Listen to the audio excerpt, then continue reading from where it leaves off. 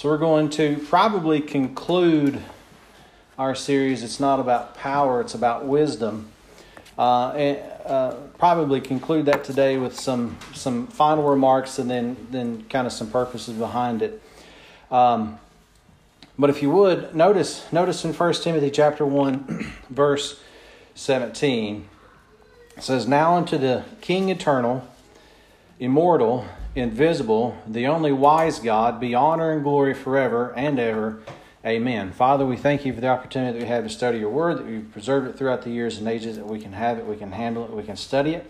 We can take those things that we study, apply them to everyday life, that we might come to a greater knowledge and appreciation of your word, that we might be to the praise and honor and glory of your grace. And it's in Christ's name we pray. Amen. Now, one of the things that we notice there about verse 17 says what? Now unto the King eternal, immortal, invisible, what's that next word? Only, right? The only wise God. So that's that issue that we've been looking at, right? So we talked about really, we went through a couple different things as we were going through some stuff, right? You've got wisdom according to the uppercase G God, right? But then there's also this wisdom that's according to that lowercase G God. Now, real quick, just as a reminder of some things, let's go back real quick to Ezekiel 28, just to kind of remind ourselves of some things as we continue through. And we're not going to, rehash all the same old stuff that we've had before, but I want us to kind of think of some things as we're going through this, to get us to the point to what we're going to be able to finish up this week. Notice in Ezekiel chapter 28, if you look at verse 13, or let's start off in verse 12, really what this is, and we'll back up to something else here in a second, but notice verse 12, it says, "Son of man, take up a lamentation upon the king of Tyrus, and say unto him, Thus saith the Lord God, Thou sealest up the sum, full of" what? Wisdom. So he's talking to this king of Tyrus. Now, one of the things that we've spent some time on in the past is you've got this realm up here, and then you've got this realm down here would be the earth, right? So what happens is you have these fallen angels and all that stuff is in that what we would consider the second heaven, all right? You've got the earth, around it's the first heaven, up here is the second heaven, and then the third heaven's up here. And this is just a rudimentary kind of look.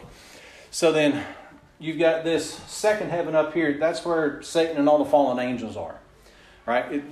Scripture calls it the sea, all right?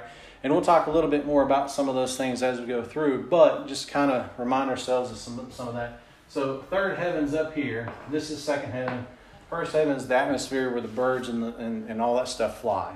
Okay, something that we've done a long, long time ago, and I say that to say, let's go back and study some of those things out, because we're going to take a look at that, within the next few weeks or so. We're going to look at how all that structure is.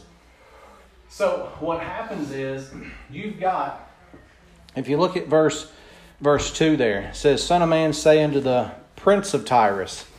Now, there's this issue of the prince of Tyrus, and then in verse 12, it's the king of Tyrus, right? So what this really is he's dealing with, really, it's the Antichrist. Here you've got the man of sin. You know when Paul says in 2 Thessalonians, he talks about the man of sin and the son of perdition? That's what he's dealing with here. So you've got the prince of Tyrus is that man of sin. Verse 12, the king of Tyrus is that son of perdition, where he sits in the temple, proclaims himself as God, right? He's kind of revealed as that son of perdition. Now, what do we notice about those? Verse 12 says he's what? He sealeth up the sum, and full of wisdom and perfect in beauty. Well, if you look at verse 3, talking about the prince of Tyrus, he says, "With thy wisdom and with thine understanding." I said verse 3, didn't I? Mm-hmm. Then I started reading verse 4, didn't I? All right. Verse 3, let's try this again. "Behold, thou art wiser than Daniel, There is no secret that they can hide from thee. With thy wisdom and with thy understanding, thou hast gotten thee riches and gotten gold and silver unto thy treasures. Notice, by thy great wisdom. So what do we know about the prince of Tyrus is he's got wisdom. He's full of wisdom. In fact, he says what? Great wisdom. Also, you get over here to verse 12, and we find out that the king of Tyrus, which is still dealing with that Antichrist issue, is full of wisdom. All right? Now, what happens is, and we talked about this before, you remember in Daniel, when Daniel's praying and 21 days, he waits for the angel to come, and Angel Gabriel finally shows up after 21 days, right? And he says, I was hindered from coming because he's coming from the third heaven. He's going through this and he's fighting with one of these guys up here. He was hindered by one of those people up in those heavenly places. Now, this is where we're going to finish up today. Is going to be important to this. So he's up here and he says, Michael came and he was the one that allowed me to actually come down here and see you, Daniel. Right? We've gone through that and some of those things, and if you're not familiar with that, then let us know. We can talk about that. But there's that issue that there's a corresponding person there to a corresponding person down here on earth. And we talked the last time about the reason why the world seems a mess is because that up there is a mess. Scripture tells us that the heavens are not good. Right? They're unclean in God's sight. And the reason why is because you got those guys, those fallen angels that are there. Now, that'll be something that we get to a little bit later on. But notice, there's great wisdom, full of wisdom. But here's the problem. Verse 13. Thou hast been in Eden, the garden of God. Every precious stone was thy covering, the sardius, topaz, the diamond, the beryl, the onyx, and the jasper, the sapphire, the emerald, and the carbuncle and gold. The workmanship of thy tabrets and of thy pipes was prepared in thee in the day that thou wast created. Thou art the anointed cherub that covereth, and I have set thee so. Thou wast upon the holy mountain of God. Thou hast walked up and down in the midst of the stones of fire. Thou wast perfect in thy ways. Now, when you start thinking about how he's dealing with this, he's saying, you used to be perfect. But what's happened? Notice, thou wast perfect in thy ways from the day that thou wast created till iniquity was found in thee. Well, if you drop down to verse 17, what I want us to think about is, verse 17, thine heart was lifted up because of thy beauty. Thou hast corrupted thy wisdom. So what do we know about Satan's wisdom? Is it's what? It's corrupted. All right? So here you've got a corrupted wisdom, and that's the wisdom that he goes to the other angels and says, I'm going to give you some stuff. I'm going to give you places. I'm going to set you go over to Isaiah 14, you see those I wills. He says, I will ascend above the throne of God, and I will ascend above the stars, and I will be like the Most High. And what we went back to Genesis is we found out that it says that the Most High God is what? Possessor of heaven and earth. So when he says, I will be like the Most High, he's saying, I'm going to take it all. And he goes and he sells that to angels. And a bunch of them buy it. And then God creates hell. And that completely stops the rebellion. Now, when we talk about hell in a few weeks or so, when we go through that series, that'll be kind of connect those things up. So kind of keep that in mind as we move forward. So then, what we have there is he sells that to those people. God says, I'm going to stop the rebellion. I'm going to create hell for the devil and his angels. Matthew tells us that, right? And again, we'll talk about that stuff again. So, what do we know about this wisdom? Perfect, not corrupted. This wisdom is corrupted. Well, again, go back to Genesis chapter 3. And again, this is just kind of a reminder of some things to get us to the point. And if you're lost, That's okay. Type it in the GPS and we'll get you caught up eventually, right? Now, the bad thing is like for you all especially, like you're coming in on message 5 or 6 of the series. You're like, I don't know what's going on, but I'm trying to get us to where we're going. All right. I'm sure some of this stuff you all have heard before. So, notice in Genesis chapter 3, we kind of went over some of this stuff last week, and I want to remind ourselves of what's going on. When Satan shows up in the garden, what kind of wisdom does he have? It's corrupted. Right? So, notice what's going on here. This is, there's a lot of parallels you could take. What do you know about a corrupted wisdom? What's the first thing corrupted wisdom does? It questions God's word. And that's exactly what Satan does, right? Now the serpent was more subtle than any beast of the field which the Lord God had made. And he said unto the woman, Yea, hath God said, Ye shall not eat of every tree of the garden. So what's the first thing he does is he questions God's word. That's what corrupted wisdom does. By the way, we talk about it all the time. The corrupted versions of the Bible, it's coming from that wisdom. Just kind of throw that out there, right? You kind of keep those things in mind. When you look at that stuff, you think, okay, well, where did that start? Well, it started here in Genesis 3. Notice, and the woman said unto the serpent. Here's the interesting part. And we talked about this last week, and I want to make sure that we get this again. Notice what happens when Satan questions Eve on what God's word actually says. Verse 2, and the woman said unto the serpent, We may eat of the fruit of the trees of the garden. Now pause there real quick. Is that what God said? No. There's a word she left out, right? That word freely. We know that we're justified freely. That was one of the verses that we read earlier, right? Being justified freely. Now, one of the things we talked about last week is, what's interesting is, what goes along with freely is grace. So it's interesting, the first thing that goes after he questions God's word was what? She kicks out grace. Isn't that interesting? But notice what happens. The very next thing is, But of the fruit of the tree which is in the midst of the garden, God hath said, Ye shall not eat of it, neither shall ye touch it, lest ye die. Now, what's she do there? Did God say that? He said, He didn't say not to touch it, right? So what's she doing? She's adding to it. But what is it that she's adding? Works. So she had, because Satan's questioned what God's word says, she's taken out grace and she's replaced it with a work.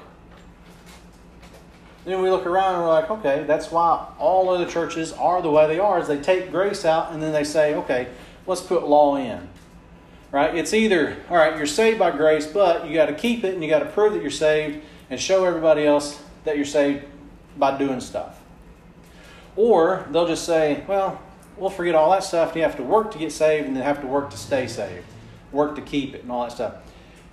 All that goes back to Genesis 3.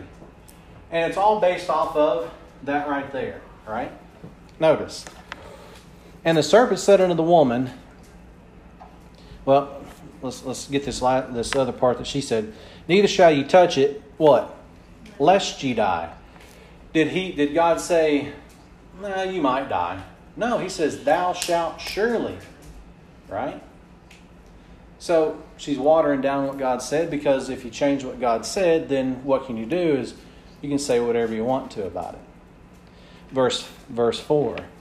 And the serpent said unto the woman, Ye shall not surely die. He's completely flat out denies what God's word says. Right? So what happens is, Satan shows up with this corrupted wisdom, and what comes out of it is a law system, really, that's replacing this grace that they had. But not only that, notice this, verse 5. And I want you to think, this wisdom compared to this wisdom. This wisdom says what? For God doth know that in the day ye eat thereof, then your eyes shall be opened, and ye shall be as gods, what? You're going to have the same wisdom as those gods up there. Those fallen angels. Right? So what does that mean that Adam and Eve should be able to do? Is they're probably seeing all these lowercase little g gods, right? Because he's saying there's something that these people know, not people, but these angels, there's something that these gods know that God's trying to hide from you.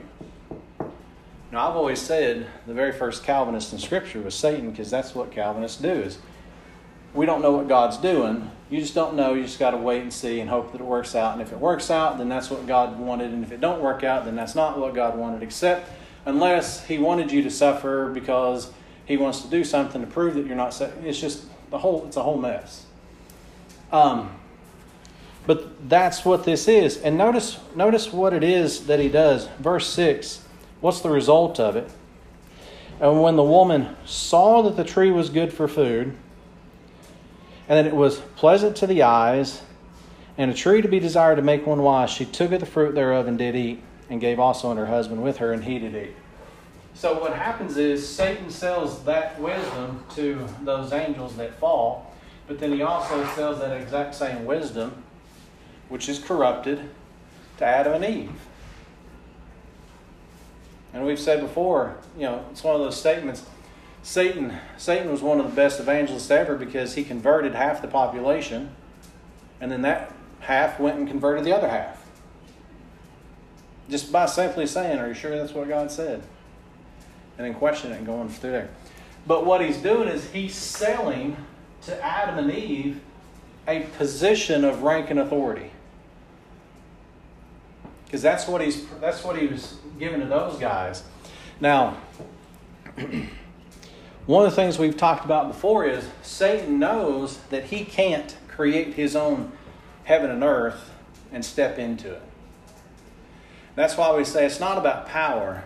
The issue there is if you can create something, you're powerful. If you can't, then you're not. Satan and all those angels know that they can't create their own heaven and earth to step in and to rule over. So he comes up with this wise idea and says, I'm going to take over what God's doing. And we talked about it before, when you look at the throne room of God, you've got 4 cherubim on each of the corners. So that would be looking from the top. If you look from the side, you've also got a cherub that's covering the throne of God. That was Satan's position. He was the anointed cherub that covereth. So you've got 4 cherub on each of the corners of the throne. And then you got the anointed cherub that covereth. You got Satan above the throne of God. And of course, his thought process, his pride, his beauty, all that stuff. He's up here, he says, I'm the top dog. I'm going to take all this that God has. And he knows he can't do it by power, so he tries to do it by wisdom. And what's happened to his wisdom? Go back to Ezekiel 28. Because I want us to see this, because this is a really interesting thing, because one of the things that I've been asked, and I don't know if you all have been asked this or not, have you ever been asked, if God knew what Satan was going to do, why would he have created him? Right? So then what that is it's kind of a Calvinistic type of, if God really knows everything in his sovereignty, why would he allow whatever? But notice this in 28 verse 17.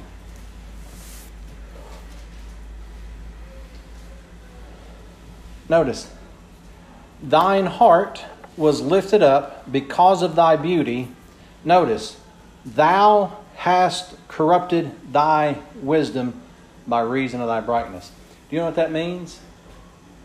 Satan chose of his own free will to corrupt his wisdom. God didn't choose that he did that. God didn't, before the foundation of the world, say, I'm going to create Satan, I'm going to make his wisdom become corrupt and all that. He says, thou hast corrupted thy wisdom by reason of thy beauty, or thy brightness. And he says, I will cast thee to the ground, I will lay thee before kings, that they may behold thee. Now, there's a whole bunch of other stuff in there that we've gone to and looked at. One of the things that we've also looked at is the fact that, going to Colossians chapter 2, one of the other things that we looked at was the fact that when we go back and look at Daniel, the interesting thing about that he's wiser than Daniel is because God reveals to Daniel a secret. Right? He reveals to him the secret, he reveals to him the secret of Nebuchadnezzar's dream and the interpretation of it. So when Nebuchadnezzar has the dream, he says, I want somebody to interpret my dream for me. And all the people around him say, well, tell us what the dream is and we'll interpret it. He says, no, I want you to tell me what my dream is, then tell me an interpretation. Because if you know something, I had a dream the other night and I was like, if I took this to somebody that interpreted dreams, who knows what they would say about it, but I would like to be able to go and do like he did and say, well, tell me what my dream was and then tell me the interpretation, because you can interpret it however you want to.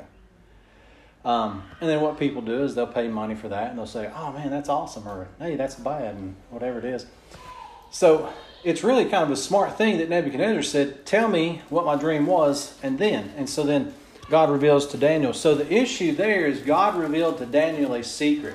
One of the things that Satan's boast is you can't keep a secret from me. And what we read in Ezekiel is that they can't hide a secret from him. But God did, right? We're in Colossians chapter 2, right? Notice this, Colossians chapter 2. Start off here in verse 14. Of course, Paul's dealing with the fact that we're complete in Christ and we're buried with Him by baptism, arisen and dead in sins, and we're quickened together with Him. Verse 14. Blotting out the handwriting of ordinances that was against us, which was contrary to us, and took it out of the way, nailing it to the cross, to His cross, and having spoiled principalities and powers. Well, that brings us up to an issue when we talk about principalities and powers. Right? So who are those? We'll take a look at that in a second. But what's he do? Having spoiled principalities and powers. And so one of those things we talk about when you look at that word spoiled. The idea behind spoiled there is, we mentioned it last time. There was actually one of the gentlemen that was here. He was in the army. And what's the saying? To the victor go the spoils. So what happens is, when Christ dies on the cross, He defeats Satan in all that angelic realm, and all those positions that they had are now His to do what He wants to with. Not just up there, but here on earth. We'll take a look at that. But that's this issue. He says, and having spoiled principalities and powers, He made a show of them openly, triumphing over them in it. The it, there's the cross. So what happens is, we talked about this before. If you go over to 1 Corinthians chapter 2, we'll see this clearly as well. What God did before the foundation of the world, His wisdom said, what I'm going to do is I'm going to go to the cross, and I'm going to die for the people that I've created. He says, I'm going to die for them. That was His wisdom. We've talked about it a lot. Corrupted wisdom is, I want, I will, me. You ever thought about that? You look out in the world and that's what most of it is. And of course, you all remember MySpace? Anybody here remember MySpace? A couple people? All right. Mine's probably still up. I don't know what's on it anymore. I've forgotten my login. So it was the precursor to Facebook and all that stuff, right? I think it was a lot better, but anyway. Still, it was a mess because it was all about me. Well, this wisdom says what? It's not about me, but it's about others. That's the big difference between those wisdoms. Wisdom that we see, the Ephesians chapter 2, the course of this world, that's this. Yeah. So, I remember you speaking before about wisdom, that wisdom is like the knowledge you have and how you put it into action. Like, how you, I can't put it into words. You're good. Let's see if I can do that for you. Wisdom is what you know and you putting it into action or something like that. All right. Yeah, application, Yeah. knowledge. That's So knowledge is stuff, right? Mm-hmm. So this is a good idea because I was going to do this probably in a few weeks anyway. So knowledge is what we know, right? So you can read books and you can look, you can do math, whatever. If you learn how to do it, you know it.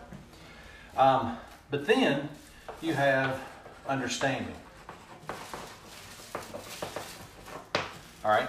So one of the things that I always use is I know how a guitar is played. You've got chords, you got fingers, you put them in a certain spot, and you strum. Either that or you can pick it. I know how that works. I don't understand how to play it. You see the difference there? Now, wisdom,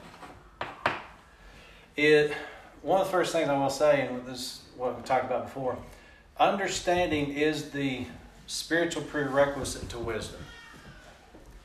If you don't know something, you don't understand something, then you can't use it at the right time. Well, you can't use it correctly. All right? So wisdom is doing something the right way. Now, the other thing with that is you have to have knowledge, you have to have understanding before you can get to wisdom. And then Paul also brings up this issue of prudence. Prudence is doing the right thing at the right time. Okay? So you've got knowledge, knowing something. Understanding is, okay, I know something, I'm going to go use it. Wisdom says, I'm going to use it correctly. Prudence says, I'm going to use it correctly at the right time.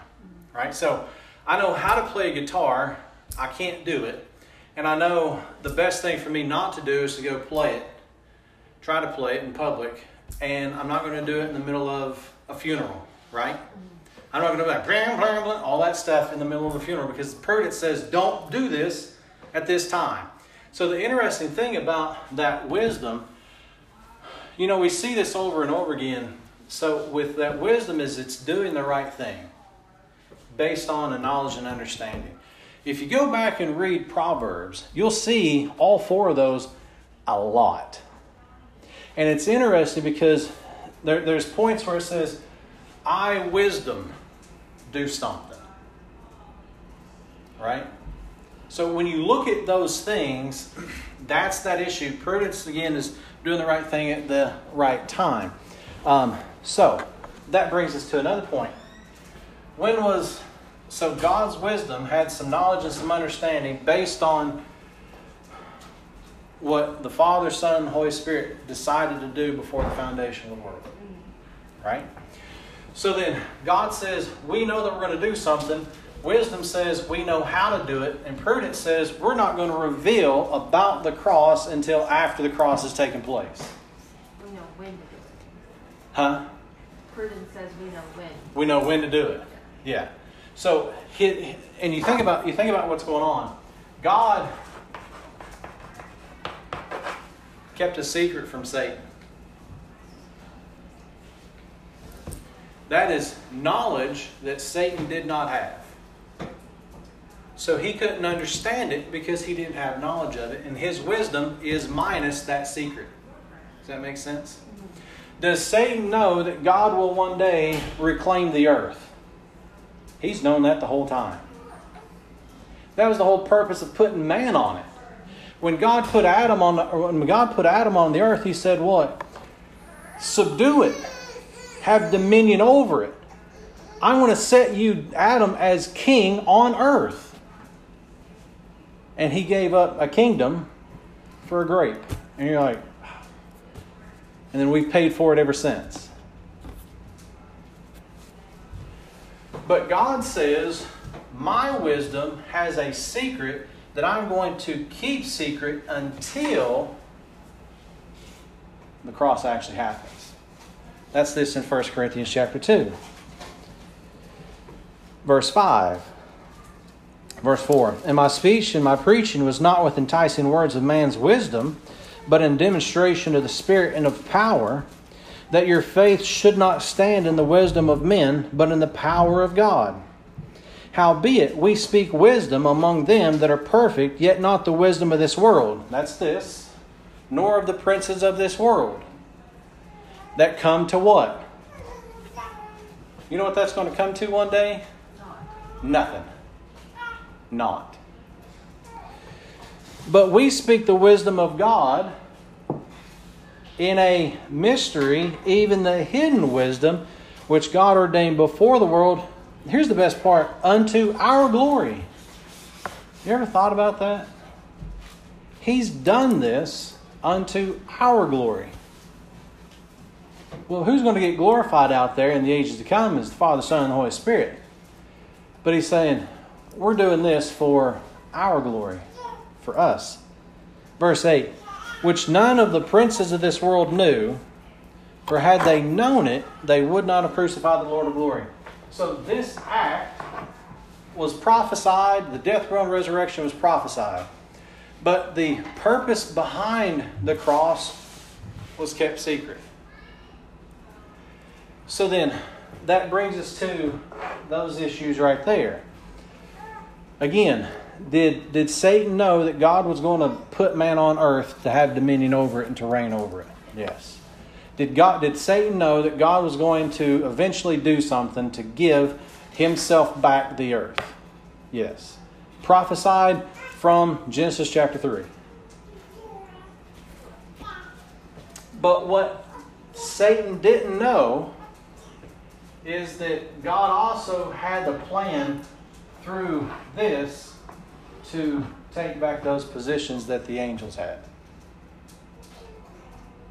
So, go to Ephesians 1 and Colossians 1.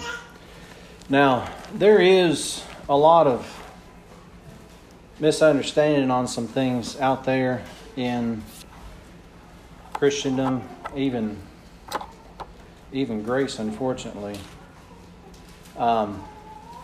Specifically surrounding that issue of reconciliation, and that's what he's talking about in these.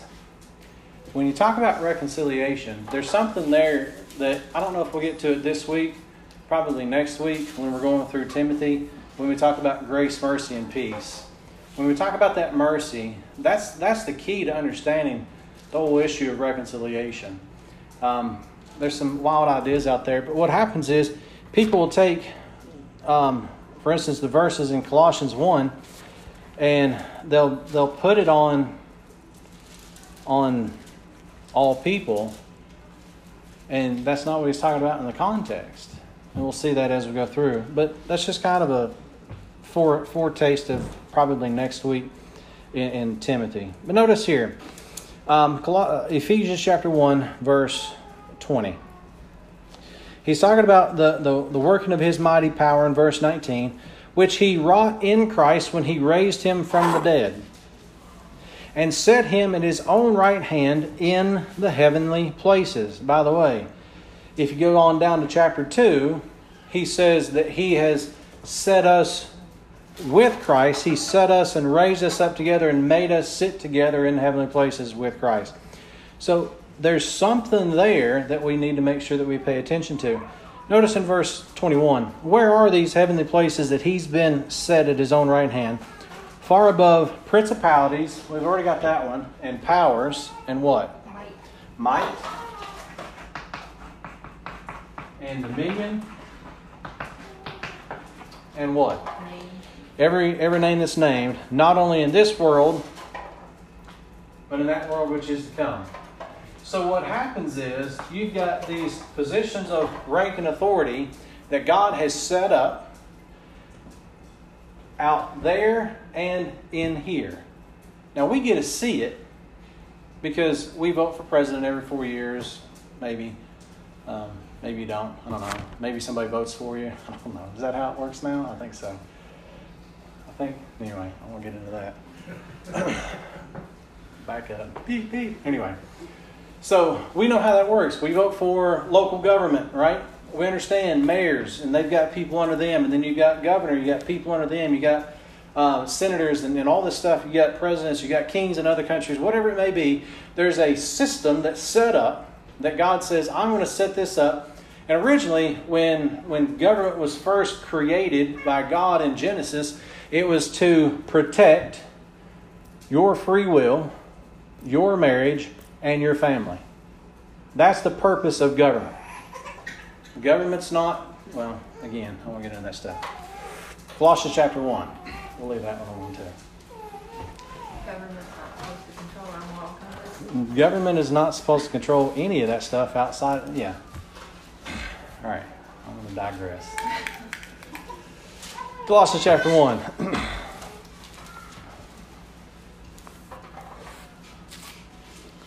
Verse 15. Now, what I want us to think about is, he's talking about Jesus Christ in verse 14. Verse 15, who is the image of the invisible God. So Christ in his flesh, he was the image of the invisible God, the firstborn of every creature.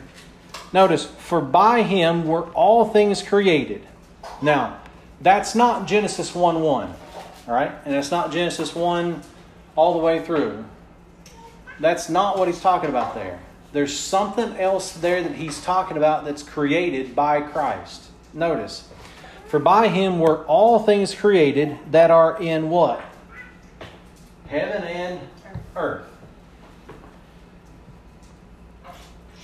Visible and invisible. We can see these. We can't see that up there. But what do we know is up there matches what we've got down here. What's interesting is, you remember when Paul... I'm going to run out of time. But anyway, you remember when Paul goes up to the third heaven and he says, whether in the body or out of the body, I cannot tell. Do you know why? Because he walked into a place that looked just like where he was. He recognized that third heaven to match exactly what he had on earth. He said, I couldn't tell you if I was in the body or out of the body. I witnessed it and I dealt with it just the same way as I would if I was back on earth. He said, I couldn't tell you if I was in the body or not. He was there.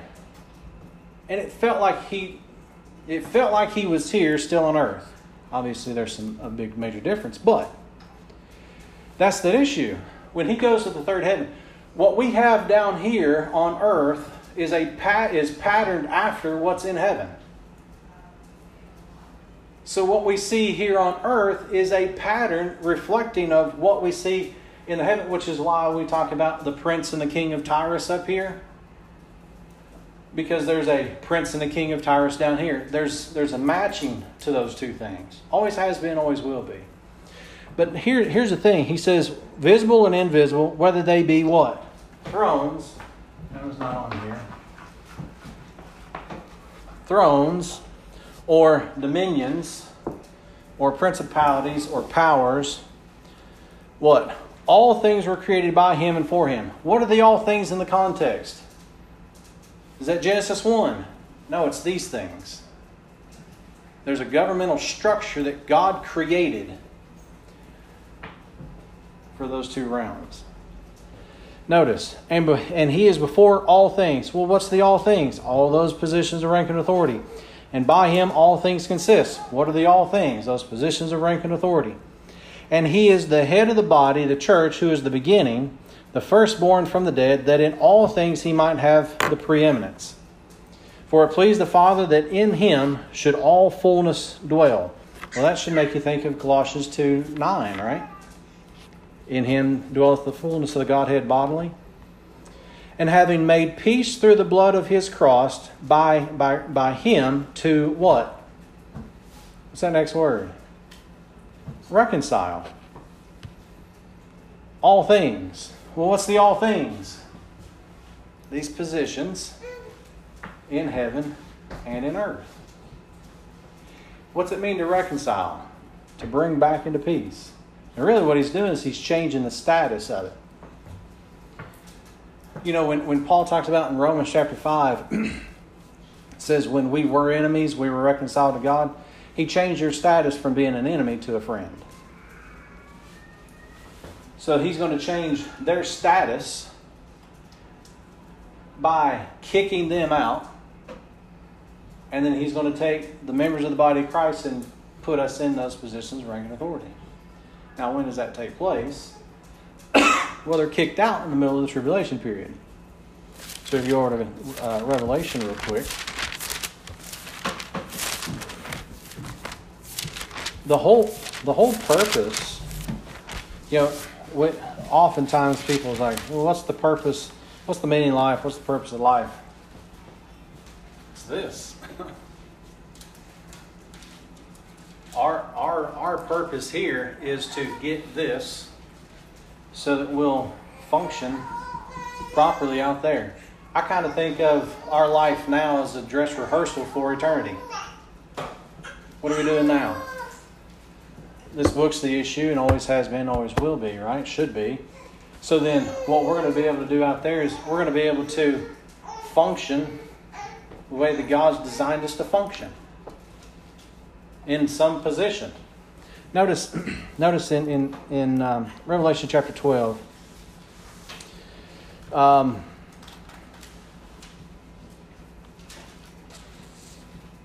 off in verse 7. When we were up at the conference in Chicago, they did a Q&A panel. They didn't record it or do live, but Brother Jordan came by and he put a piece of paper on my Bible. He's like, "You want to be part of the Q&A?" And kind of starts to walk off. Didn't even let me answer. He starts to walk off, and then he stops and pats me on the back and says, "Good luck." And so one question was, who's the man-child in chapter 12, verse 5 of Revelation? Then it was also another one was, explain Revelation chapter 6. I'm like, do you have about 3.5 weeks? We can talk about Revelation 6. So it was kind of interesting. He's like, well, good luck. But I gave my outline for Revelation chapter 6, so hopefully that helped. And then we talked about who that man-child was. But notice, at the end of chapter 12, verse 6, you've got the 1,260 days. That's going to be middle of that tribulation period. After that, the little flock is going to they're going to go out to the wilderness to be fed. Verse 7, it says, "And there was war in heaven. Michael and his angels fought against the dragon, and the dragon fought and his angels, and prevailed not. Neither was their place found any more in heaven. And the great dragon was cast out, that old serpent called the devil and Satan, which deceiveth the whole world.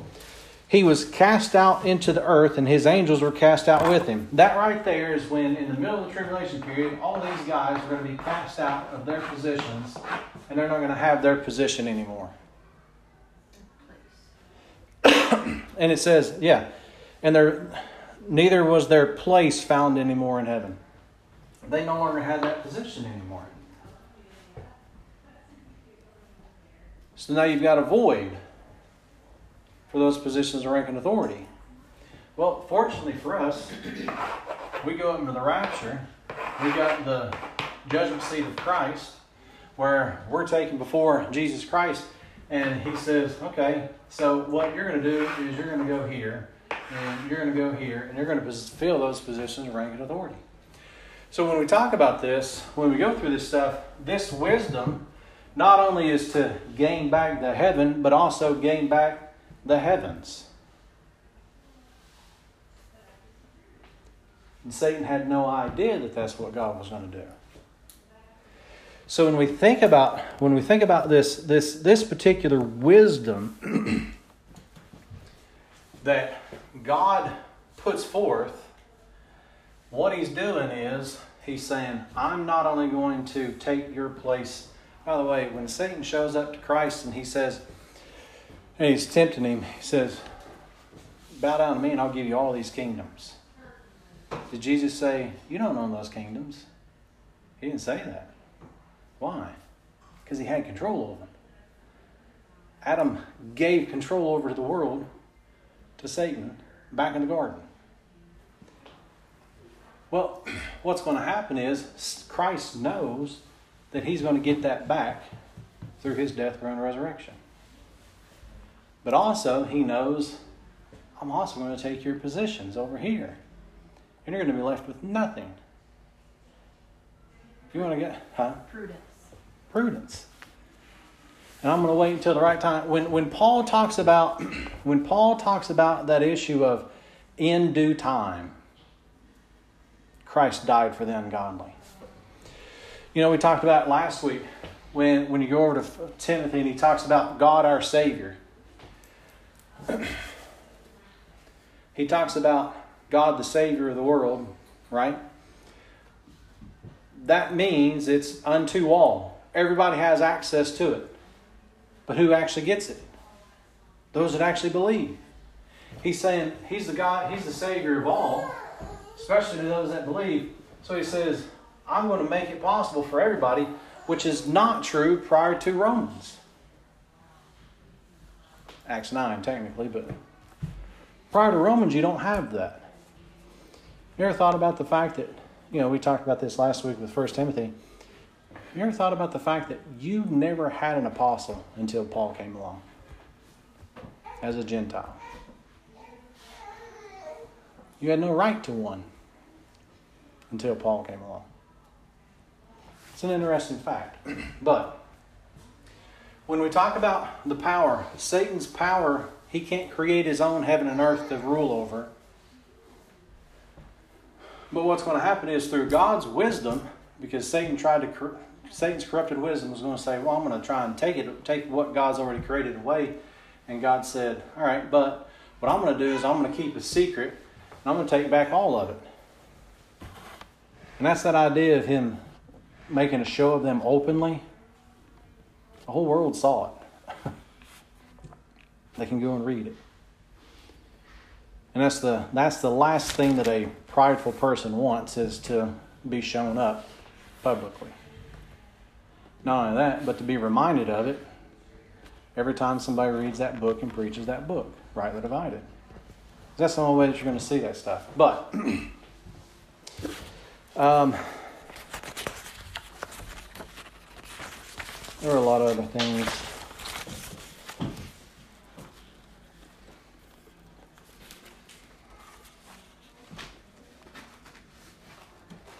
A lot of other things that we could have gone into, but I think that's a pretty good place to stop. So